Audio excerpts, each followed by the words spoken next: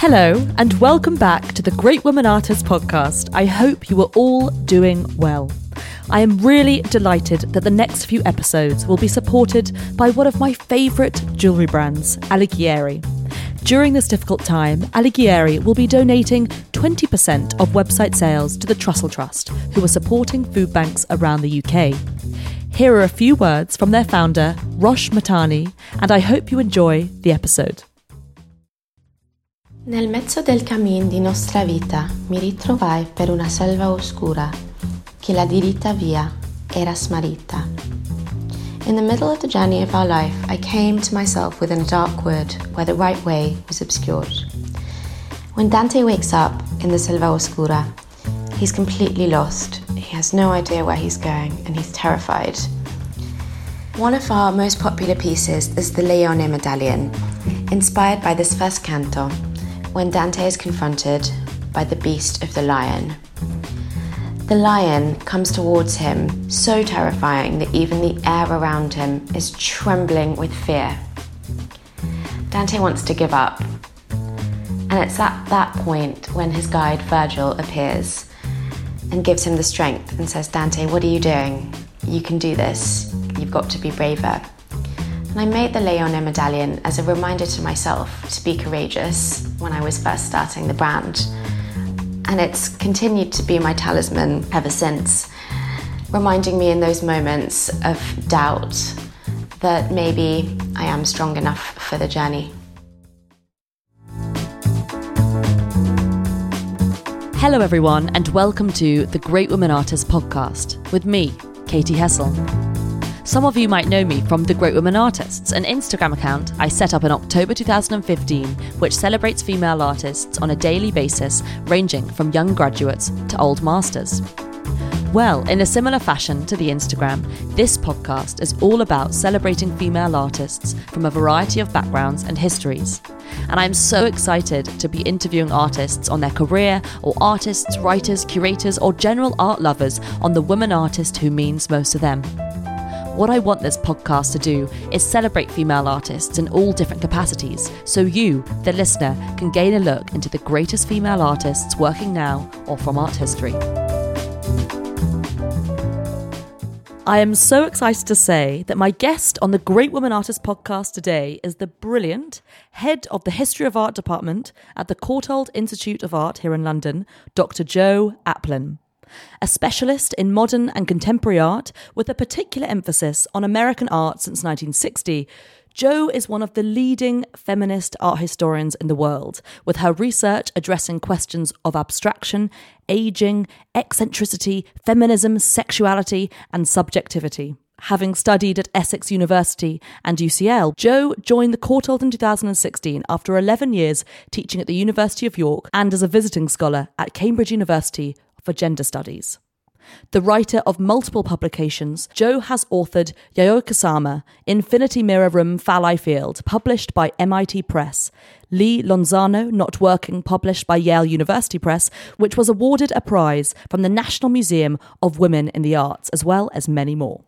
An active critic, she has published widely on contemporary art, regularly writing and guest editing for the likes of Art Forum, the Times Literary Supplement, Oxford Art Journal, Tate Papers, and many more. And in 2019, Jo joined the advisory council of the Paul Mellon Centre for Studies in British Art, where we are excitingly recording today. Much like her tireless work on feminist art, Jo's current book is about ageing, art and feminism in American art in the 1940s. So it seems fitting that today I'm so excited to say that we will be discussing the late and great French-born American artist known for her sculptures, installations, paintings and printmaking, the genius who was Louise Bourgeois. Welcome to the podcast, Jo. How are you doing today? I'm very well. Thank you for having me, Katie. I'm excited to be here. Thank you. So, I mean, your contribution to art history, particularly feminist art history, has been some of the most influential. Louise Bourgeois, as we both know, was and also is still known as, one of the greatest artists ever to live. I think she had a staggering 8-decade career. Her work explores so many different sensations, from rage and terror to love and protection. And I want to start by asking you, how do you feel when you're in front of a Louise Bourgeois work? What a wonderful question. So I think that you can have so many different feelings and responses when you're faced with a work by Louise Bourgeois. And the reason why I always come back to her again and again is because there's always something new and a work that somehow matches so many different kind of emotional and psychological states that there is an immediate address to the viewer that is so devastating in some ways. You know, this is not an artist who tries to make friends with you. This is not an artist who is trying to please you. These are not works based on an appeal of colour or anything other than a direct and quite visceral appeal to your own immediate physical but also psychological state. She's not afraid to kind of go there immediately, and the ways in which she does that is primarily through abstraction, and that is one of the biggest holds her work has over me, is how you can use abstract art to produce such an amazing range of responses. Totally. I mean, I think it's the rawness. I think it's so bodily as well whenever you're confronted with one as well. I think it's so visceral. I think that Louise Bourgeois has this incredible tendency to make people not just feel but also think about the ways in which her work explores what it means to be a woman but also a trapped woman, a woman working in the 20th century.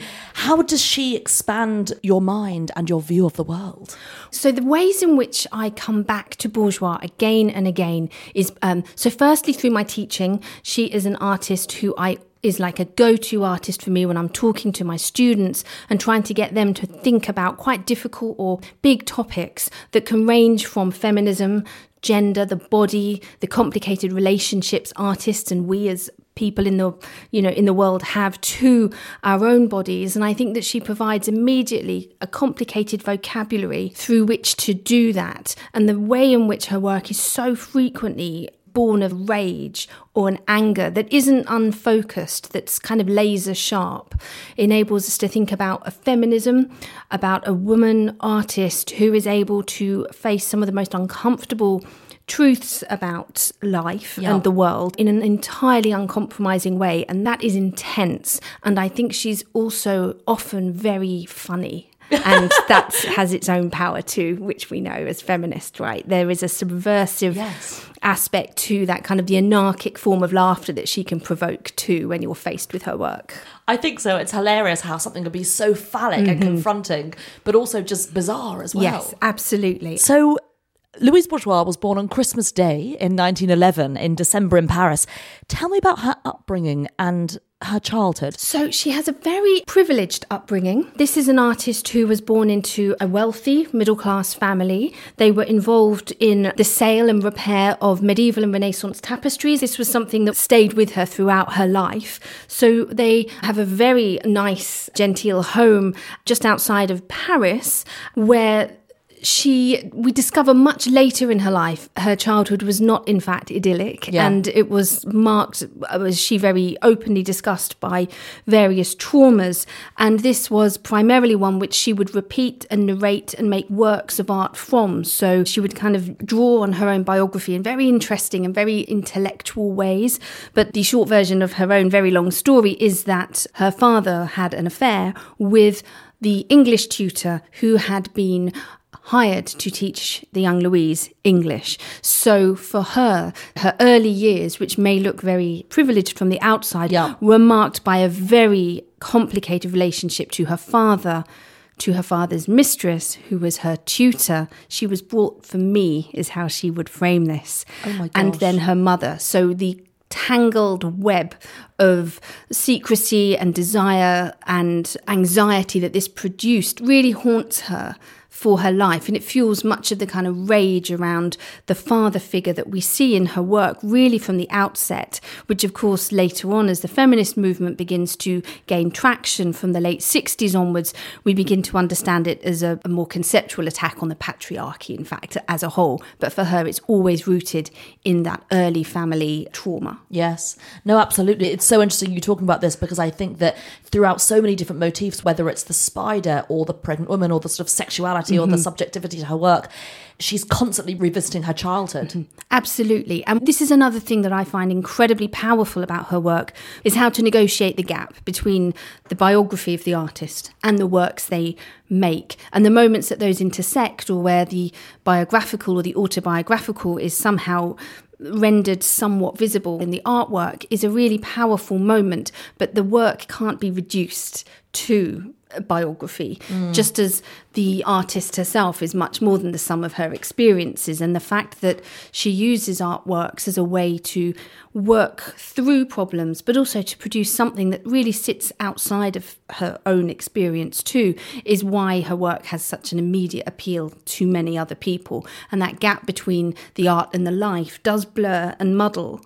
But she was such an intellectual artist that she was always kind of in control, even at her most outraged. You know, she kind of knows what she's doing. Absolutely. It's so interesting you should say that she's so intellectual as well, because am I right in thinking she actually studied, even though she was actually making prints as a young child, she was also helping her parents out with the weaving, with the tapestries, but she also studied mathematics at the Sorbonne. Absolutely. And also, interestingly, for someone of her age and generation, she was a kind of a voracious student, and she would enroll on various art courses, other artist atelier and so on in Paris. So her kind of appetite for learning and exposure to art making once she was in Paris as a young woman was also fueled by her commitment to reading. I mean, later in her life in New York, she actually runs a bookshop for a period of time. Really? She does. Amazing. It's called Erasmus, and it's very short-lived. I don't think it makes her a penny, but she runs this. And so this interest in books and reading, which of course we know she famously was very interested in psychoanalytic theory. Yeah. Not only did she have her own extended period of psychoanalysis, which was incredibly productive for her, but she also would read a lot of Melanie Klein. She was very interested in the psychoanalysis of children, and even toyed for a period with training as an analyst herself for children. Wow. And this kind of information that she's absorbed through her reading filters through her work in absolutely fascinating ways. And this is something that Mignon Nixon has written about most eloquently in her writings on Louise Bourgeois, and how we think them together, how we think about the works as themselves kind of materializations of a certain psychic reality, but at the same time how we weave them together with her own experience as a woman. Absolutely. I think it's so interesting. I think something that time and time again with her work, there is such a sort of acute analysis on what's happening in her life, her body, the people around her, what's surrounding her. And it's so interesting you to say about the bookshop as well, because am I right in thinking that she also was famous for hosting these incredible salons towards the end of her life as well? Yes, absolutely. It's quite interesting when you talk to people who visited her on these, I think they were on Sunday afternoons at 3 p.m. There was a kind of rules of engagement that you would have to abide by. And these were incredibly difficult. So she's an older, very established artist at this point. So she would have a mixture of art world figures, writers, young artists who were seeking her approval, which was apparently pretty much the last thing you should be hoping for I at would this. I would be doing that, definitely. and she was ferocious and committed and serious in the feedback that she would offer. So I think these were, but this desire to create kind of a salon and a community, I think is a really important part of how we think about her relationship to her contemporary moment, because as you say, she's had such a long career. She's been a contemporary artist in the 40s, a contemporary artist in the 50s, 60s, 70s, and then with her sort of re-emergence, as it were, after 1982, when MoMA gives her this big retrospective when she's, I think, 80 years old. You know, a major retrospective at that age typically signals the kind of marking the end of your career in some way. And yet for her, it just launched her into an even wider international period of recognition, which with her spiders and fabric works from the 90s really marked her as a contemporary artist even then. And that for me is where the question of age becomes interesting. Yes. So just to go back to the sort of 1920s and 30s, I'm very intrigued about this era because so she's studying at the Sorbonne in about 1932, but in mathematics. And at this time, her mother also passes away. And I think that this is something that actually really launches her to become an artist and actually take that dive. It's also interesting because I think when you think of Paris in the 1920s and 30s, you think of surrealism, you think of Duramar, all these greats. But what's interesting about her is the fact that, you know, it's actually she's working at this time, but it isn't until 1938 that she actually then moves to New York. And how does this happen? What happens here? Well, so this is very interesting. So you're right. The Paris that she is really coming of age as an artist is absolutely that of the Surrealists. Yeah. And in fact, her very first apartment when she lived on her own in Paris was in the same building as André Breton, the founder and leader of the Surrealists, his Gradiva gallery, which was showing all of the work of the Surrealists at this time. So she's immediately aware of this environment. Not that the Surrealists surrealists had much time for women artists, as we famously know. Also in that building, there was a prosthesis maker. And this is kind of interesting because prosthetics feature quite a lot in her work, and particularly later with the fabric figures. And it transpired that when she was a young woman in Paris, of course, you would see many returning war veterans with various prostheses because of lost limbs and so on. And so this was a kind of an item that somehow sort of haunts her. And so on the one hand, we would love to make of Bourgeois a surrealist, but she doesn't really fit very comfortably with that model. And when she comes to New York, and there are a number of émigré surrealist artists there as well for the duration of the war, but she absolutely kind of carves out her own route that is very much distinct from that. And her move to New York, which is in 1938. Yes, just before World War II. Just before the war. So she meets and marries the American art historian and curator and editor Robert Goldwater. Yeah. And I think he's in Paris researching his PhD thesis at the time. Okay. So they meet and marry, and she returns with him to New York. And it's really there that she begins to forge a career for herself, in large part, I think, at first due to his connections. He's a very well-regarded art historian at this time.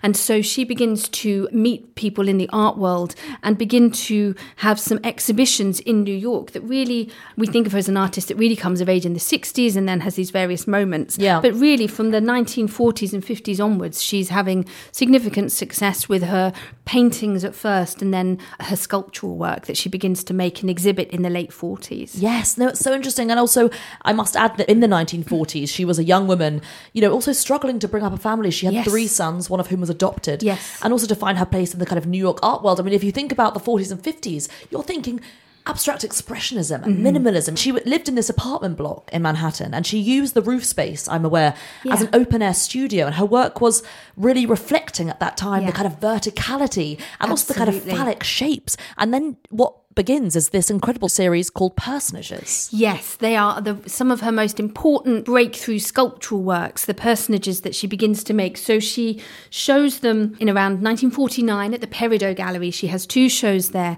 First of these is called 17 Standing Figures in Wood. Yeah. And she imagined this as what we'd call today a kind of environmental installation. Yeah. So this collection of vertical, slender, wooden, upright forms that variously seem to teeter and balance, and others of which seem fairly firmly rooted on the floor. Yes, they didn't have plinths, did they? She wanted you to kind of immerse yourself in them. Absolutely. And they would be clustered together, and so they feel like figures that you might move among and between. And she was very interesting about these, and she talks about them at the time and since very much as kind of works of mourning in a way. And again, Mignon Nixon writes very beautifully about this series of works that's somehow about the people she left behind in France and what it is to live in this new environment in Manhattan, which she says she loved. She loved to be in the city. Yeah. But of course, the verticality of the buildings and the architectural has provided a frame for her work, right from her early femme maison drawings, these kind of house women hybrids, which were all about carrying the domestic on your shoulders, to simply living in these large buildings, unlike anything that you would see in Europe at that time.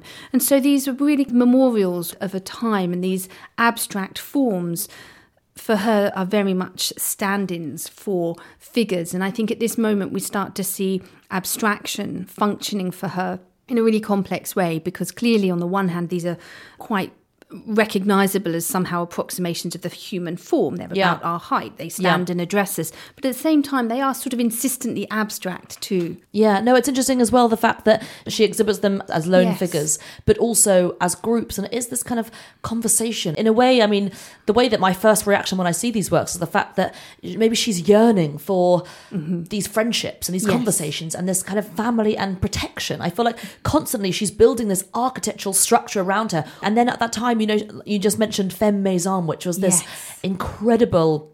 Is it a series of paintings or just paintings? She did a series of paintings and some prints of this. This was a form that she would actually return to throughout her career sporadically, but she has this earlier period of the Femme Maison. They are an extraordinary series of paintings. She abandons painting quite abruptly once she discovers sculpture. Okay. But these figures, they're quite comical in their own way. These sort of naked female bodies, but the top half is often an apartment block or a house.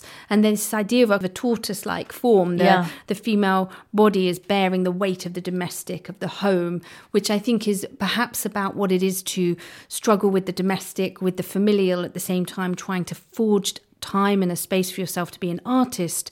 But at the same time, it's about the home you left behind and making a new one in New York. So an incredibly powerful series of works, and they very subversively upend the notion of the femme enfant of the surrealists. Yes. The notion of the wild, free woman as a child of innocence. And, this very kind of problematic surrealist notion of the woman as muse, which we're very familiar with. She has sort of no time for that, really. The female body in her work has agency, and it has a certain weight in the world. Totally. And I think, what she was reacting to the surrealists in a way was the fact that the female is not the object, but they're the subject. And I think when you look at this particular painting, Femme Maison from 1947, you get this real sense of trapness. And I think the fact that she is creating this truthful depiction of what a woman has to support. So she has to support the house, the cleaning, the children. It's as though she can't even kind of move beyond these four walls that are trapped behind her face. The fact that she is making this comment about society at this time, and the fact that, especially women in the 40s, I mean, women are still very trapped in this day and age, but in the 40s, they really didn't have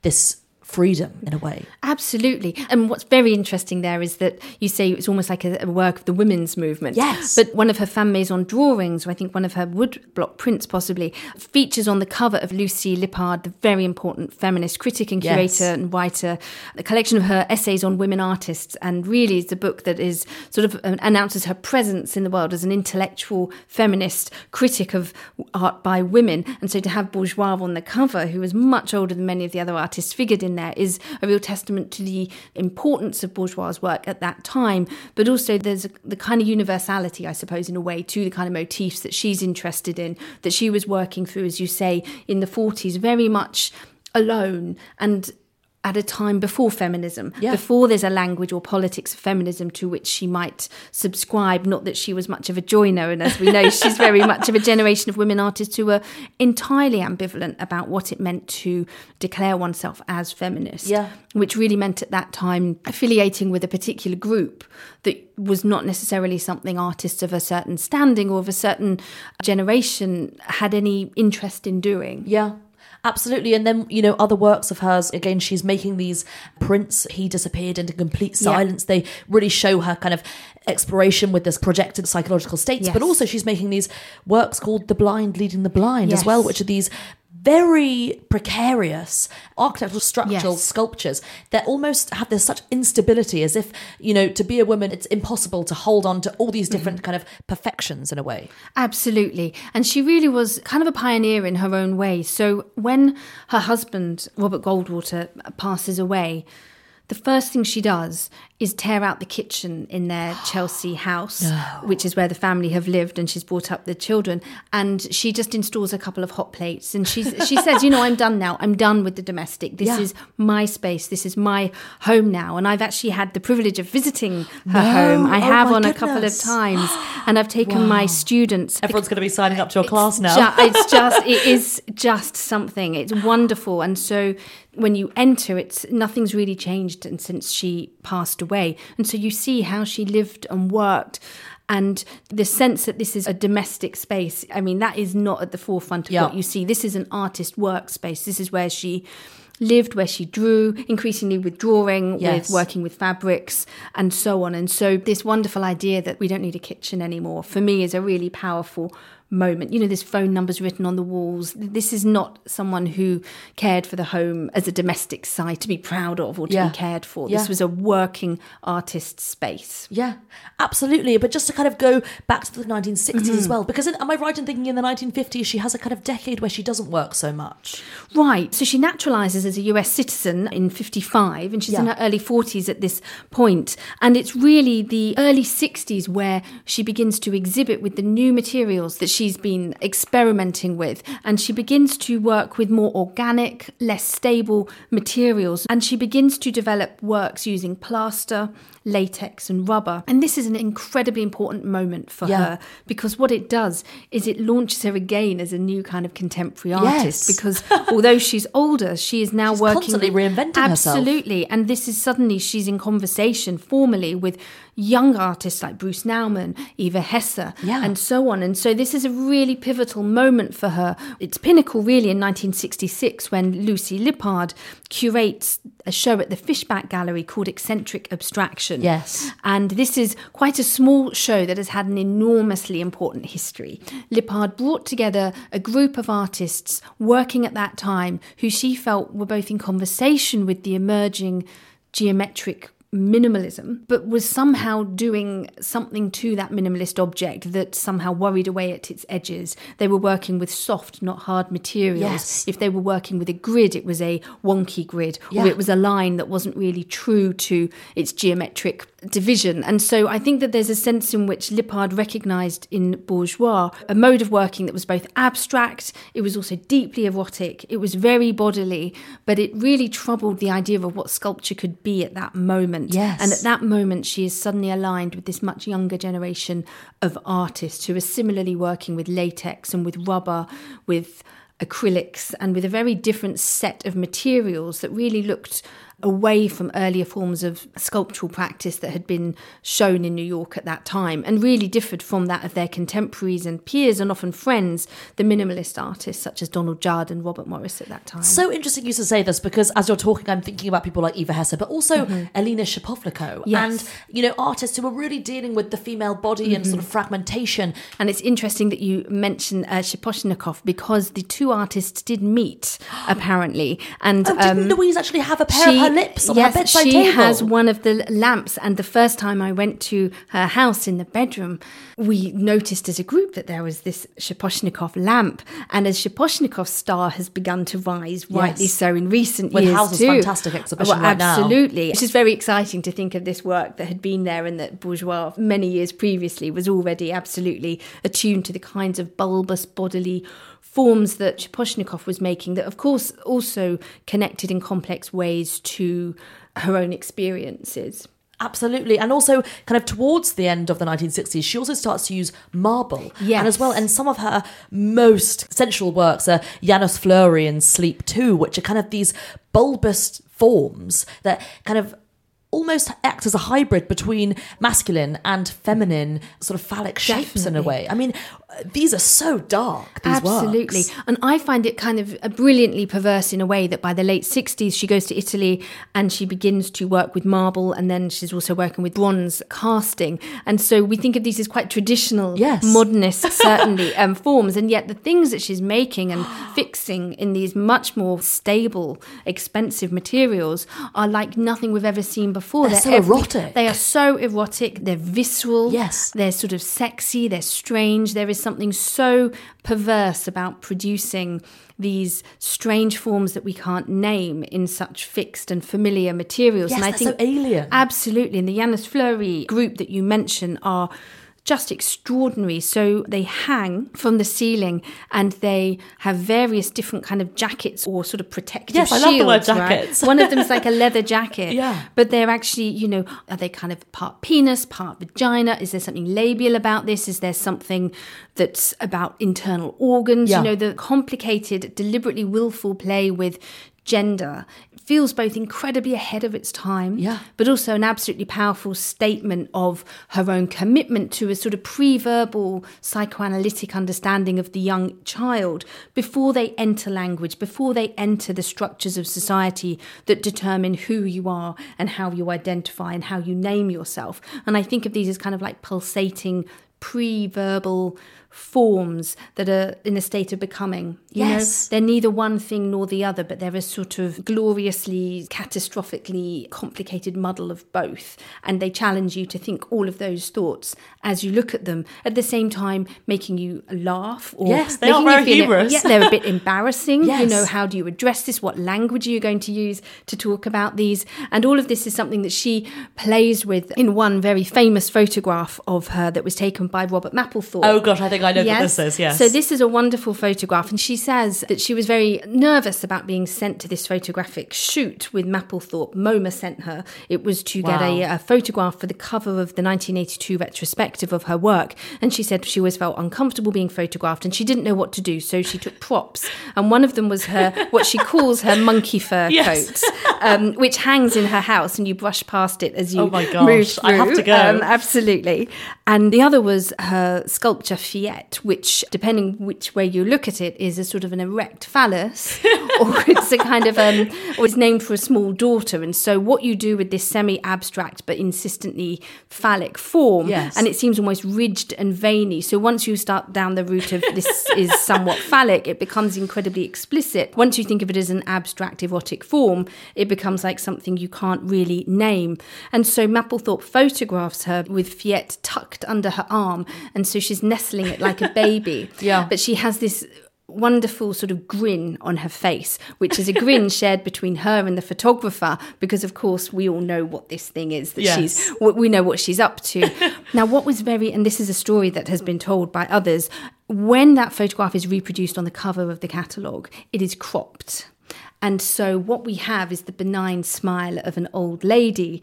And what is cropped from view is the fact that she's cradling Fiette. So all of the subversive humour, all of the kind of the wit and the actually quite anarchic humour, where she's taken this phallic form, turned it on its side and completely deflated its phallic power by nestling it in the nook of her arm, is removed, and we're left with this much more anodyne image of the sweet smiling old lady. So this is a very wonderful kind of moment for teaching the power of the photographic crop, but also what happens when a woman laughs, as Lucy Irigaray would famously talk about. This is a subversive moment, right? When the woman laughs, it disrupts at a fundamental level what we expect of her. Absolutely. This is like the cusp of the feminist movement as well. Linda Nocklin's about to write Why Have There Been No Great Women Artists? And really it's when everyone starts taking notice. I know that also Louise Bourgeois was very activistic. She used to protest as well with her work No. Am I right in thinking because she was excluded from an exhibition at the Whitney as well? So we know that she was very involved. But as you mentioned earlier, in 1973, her husband does pass away.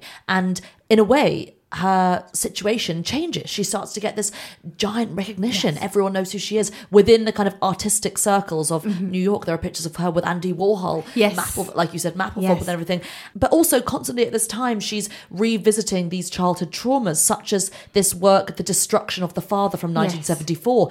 Is she constantly revisiting her past? What's happening with these works at that time? I think she is. I mean, so when she was invited to produce works for the Turbine Hall at Tate Modern, which is one of those early installations, the three towers which you climb up and you are invited to sit and reflect upon yourself in these sort of mirrored cells, was called I Do, I Redo, I Undo. And I think this is absolutely an important way in which we can think about her work. And of course, the work of the unconscious as we work through and we return and we repeat. And I think this idea of doing, redoing and undoing is absolutely emblematic of what she's doing as she works through forms but returns to them. And we know this is a classic motif. Why do we keep doing the things we do would be one more sort of workaday way of putting that. But why do we do the things we do? It's because we're not done with them yet, that something hasn't been resolved. So I think absolutely it's a life's work for her, and she understands that, very well versed in the kind of therapeutic language. Particularly, as I said, she went through intensive psychoanalysis and always understood the value of writing and of drawing. She kept diaries from childhood onwards, and she would keep these routinely and regularly. She suffered with insomnia throughout her life, and so when she wouldn't sleep, she would draw. And so art for her has always provided her famous line, art is a guarantee of sanity. Absolutely. Yeah. It's what she does and what she had to do. And her productivity was really quite extraordinary, as well as her range across media, from fabric, marble, latex and so on. Absolutely, from painting, sculpture to installation to printmaking. It's fascinating.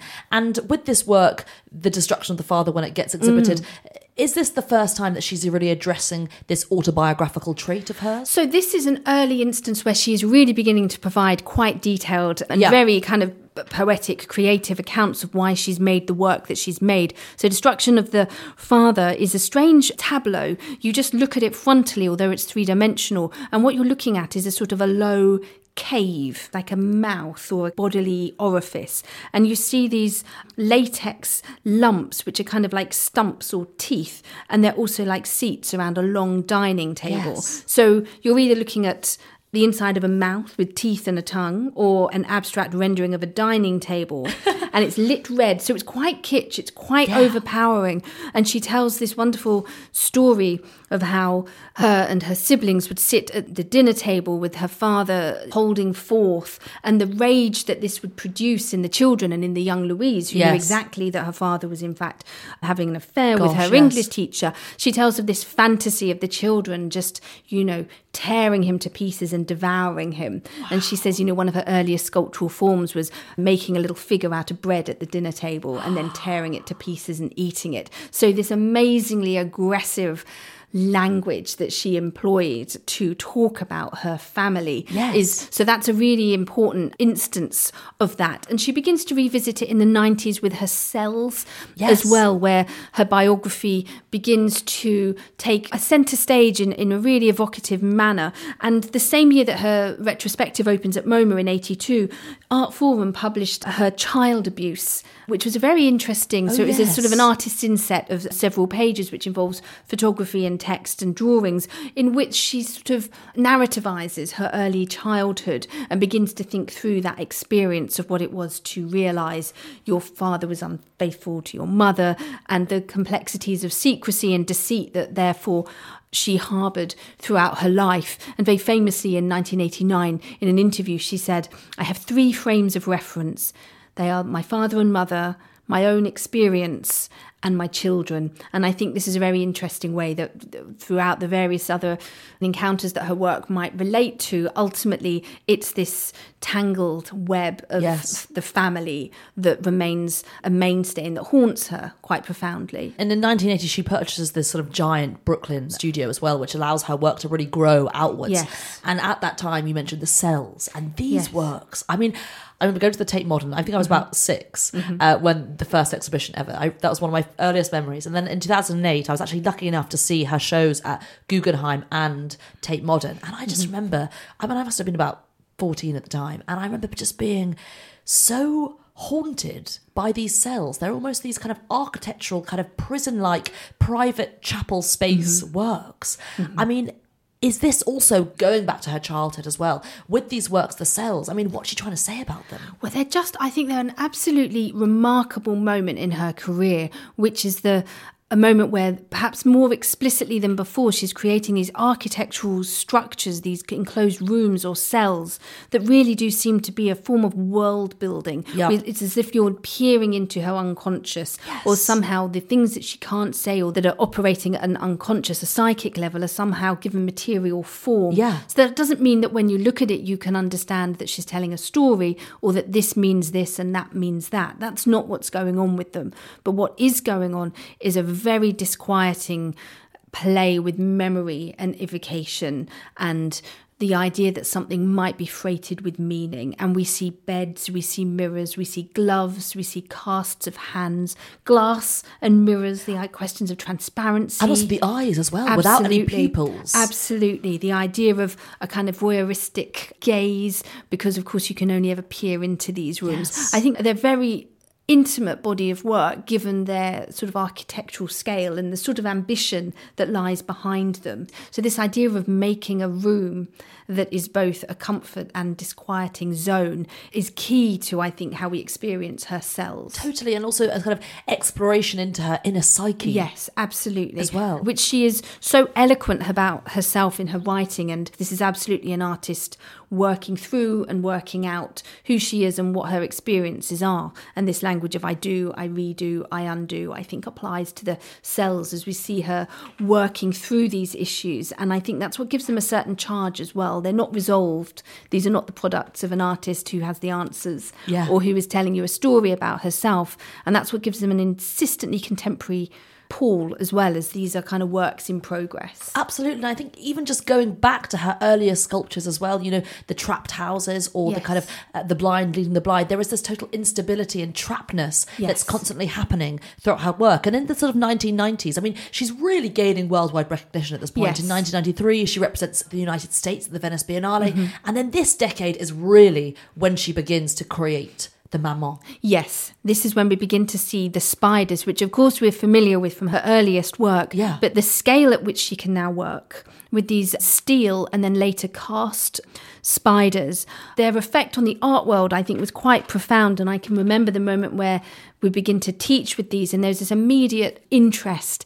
in what formal vocabulary as art historians we are going to develop to talk about these things, these enormous abstract renderings of protection and fear. You know, they're called maman, the mother, of course the mother, but the idea of the devouring mother, or they are not warm, welcoming cocoons. When you walk underneath them, they are quite terrifying, and I think pointedly so. And I think there's something completely amazing about the way these works own and occupy their space. Totally. You know, there's something quite bullish about them. They take up an enormous amount of space, and you have to find your own route through them. And they often make me think of the sculptor Philida Barlow, who is a huge Louise Bourgeois fan. And she talks about her own work as saying, you know, she likes that kind of elbows out, sort of bullish sense in which you can just occupy space. And if you think about her amazing work at the Royal Academy. Yes, absolutely, where the works just push against the frame. And I think there's something of that with the spiders that are unashamedly claiming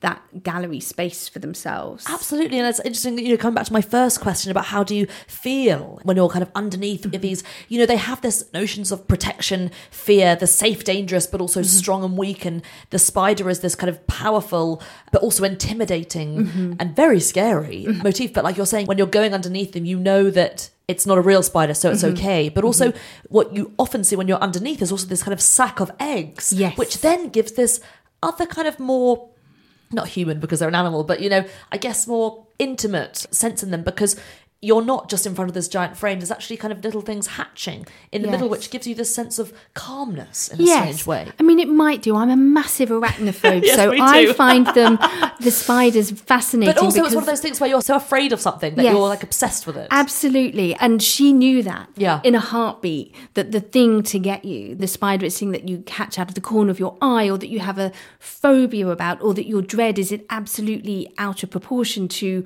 the damage they're going to do to you. I think all of this in a nutshell sums up so much of what her work at its best is able to do, which is to provoke and unsettle us. Yes. And she has no desire, I think, to make you feel nurtured when you walk underneath the maman. I think that is very far from the kind of experience that really we're feeling, or that we're invited to experience when we walk underneath those works. I think that there is a kind of a power, an intimidating, psychically charged encounter that the maman produce, and I think that even when they're installed outside, they somehow occupy that space. And they also, I saw one a couple of years ago installed in La Monnaie in Paris, and it was in sort of a large gilt room, and even then it just kind of dominated the space. So even when it's in an enclosed environment, it's able to gobble up space in a way that her other works perhaps didn't, because they tended to be closed forms, collapsed, soft, squashy, but they somehow were contained bodies, whereas what we're looking at here is a skeletal structure. So they're architectural as well. Absolutely. And I think they articulate and encapsulate much of her practice, this idea of the architectonic. There's something graphic about them. They're like a line drawn in space. But they're absolutely viscerally charged with a kind of subversive feminist power that is terrifying and absolutely devastating. It's interesting. One of the most incredible experiences I've seen in a gallery ever is Deer Beacon, upstate in New York, up the Hudson River. And there's a Louise Bourgeois spider tucked away kind of upstairs. In the attic. In the attic. And I just thought, this is the most incredible, almost like entering one of her cells. And you're in this kind of brick wall. It's very kind of eerie outside. I went on a kind of March kind of eerie day. And you just think, this is what this work is about. It's tucked up there, like the way that she was working, you know, upstairs or whatever. And it's just so charged. Absolutely. And I think that installation at Deer Beacon is very powerful. And so I was there in December, in fact, with my students. And so what happens is we had a wonderful time. And as you spend your day moving around from the wonderful sculptural abstractions of someone like Anne Truitt through the minimalist industrial geometric forms of the 1960s, and you slowly make your way upstairs, suddenly it's wooden beams and brick walls. And so in a way, although tucked up in the attic, it feels like pride of place, because as you spend your day learning and moving around these minimalist forms, as you get upstairs, it's only natural light at Deer Beacon. So by the time you get upstairs, the sun is going down in winter. Oh my gosh. And it is every bit as dark and disquieting as she could have hoped. Totally. So, I mean, she had this such extensive, constantly reinventing career. She only passed away in 2010, which really isn't that long ago. And I mean, what was she creating towards the end of her life? Because I know she was working up until a week before she actually passed away. Absolutely. So she was working a lot in fabric at that time. Yeah. And we still see many of the fabric swatches and so on in her home that she was working on, as you say, before she died. And so these were often sort of patchwork, stitched together, stuffed figures and forms that are quite recognisable as subjects. It might be couples or groups locked into kind of embraces that are either very erotic or they're somewhat aggressive, you know, this classic kind of duality that we see so often in Bourgeois' work. But also she was making stacks again, just as she'd done with her earlier personage forms, where long vertical sculptures would have these sort of stacked cushions that would be placed one on top of the other. So that dialectic of hard and soft that we really begin to see in the early 60s persisted throughout her work, whether it was in the marble and bronze casts that continued through to the spiders, or her return to fabric, which was something from her childhood, the textiles, fabric and weaving and stitching. And so that's what she was really doing towards the end. And drawing as well continued to be a mainstay for her. Yeah. That was really, I think, the thread that runs through her career. Those stuffed heads, though, that are sometimes in cell-like structures, often behind glass, or they are just some of the most haunting works I've ever seen, in the sense that they're these patchwork, sometimes heads that are sort of patchwork stuck together, and it's as though they're screaming. They're trying to get out, but they're silent. There's such a kind of mutedness to her work as well. Yes, absolutely. And I think silence is a key term for her. We see that from her earliest works onward, which I think could be described as forms of frustration, but also internal, you know, that your internal life is your own, and it's sort of, however loud it is on the inside, it's fundamentally silent, you know, it's not known to others. And I think that that is something that persists throughout her work, a form of silence. And also the fabrics often she was using were old ones. They had meaning. They had clothed bodies that she had known and loved. There's a connection there that is quite profound, I think, too. Yeah. What do you think art gave her access to? I think it was in quite a serious way. It was how she sort of managed to live in some ways. I think that it was so entirely obvious to her that this was what she needed to do and what she was going to do. It was a real mainstay of her life and her career. And I think the fact that she was so informed and so thoughtful about the ways in which her work could speak to a kind of psychic reality that maintained throughout her career. And she very famously said, I fit into art history like a bug in a rug. She had no truck with people that would say, where do you fit? You don't fit. You're not a surrealist. We don't understand how to categorize your work. She had no problem with that. She knew exactly what she was doing, or she was somehow in command of what it is she wanted to be doing. Well, I think it gave her access to this kind of hidden reality. I think when you look at her work, it's so, I mean, like you were saying, you know, it transcends time, it transcends mediums, movements, everything. She worked for so long. Yes. That's also why. And I think it gave her access to all artists are trying to sort of search for something in their work or trying to make sense of the world. And I think it gave her access to exclaiming this frustration, exclaiming this rage, but also exclaiming this love and desire. I think, you know, when you look at her works, like you were saying before, the quilted figures, but also with her kind of collaboration with someone like Tracy Emin, it's all about this protection. And it's all about, yes, confronting your biggest fears, but also trying to access your biggest desires as well. There is so much kind of love poured in. And I guess she's always trying to make these architectural and protective structures throughout her whole life. And I think what she wants is just to be protected in some way. She doesn't want to believe the reality of what her father was doing and what her father would have then subsequently done to her mother. And I think she's constantly wanting to kind of look after. But then I guess it complicates something even further, because then she's looking at this idea of the woman and the fact that the woman has to look after all these aspects. And why does the woman have to look after all these different aspects, the children, the parents, the everything, the home, the kitchen, everything.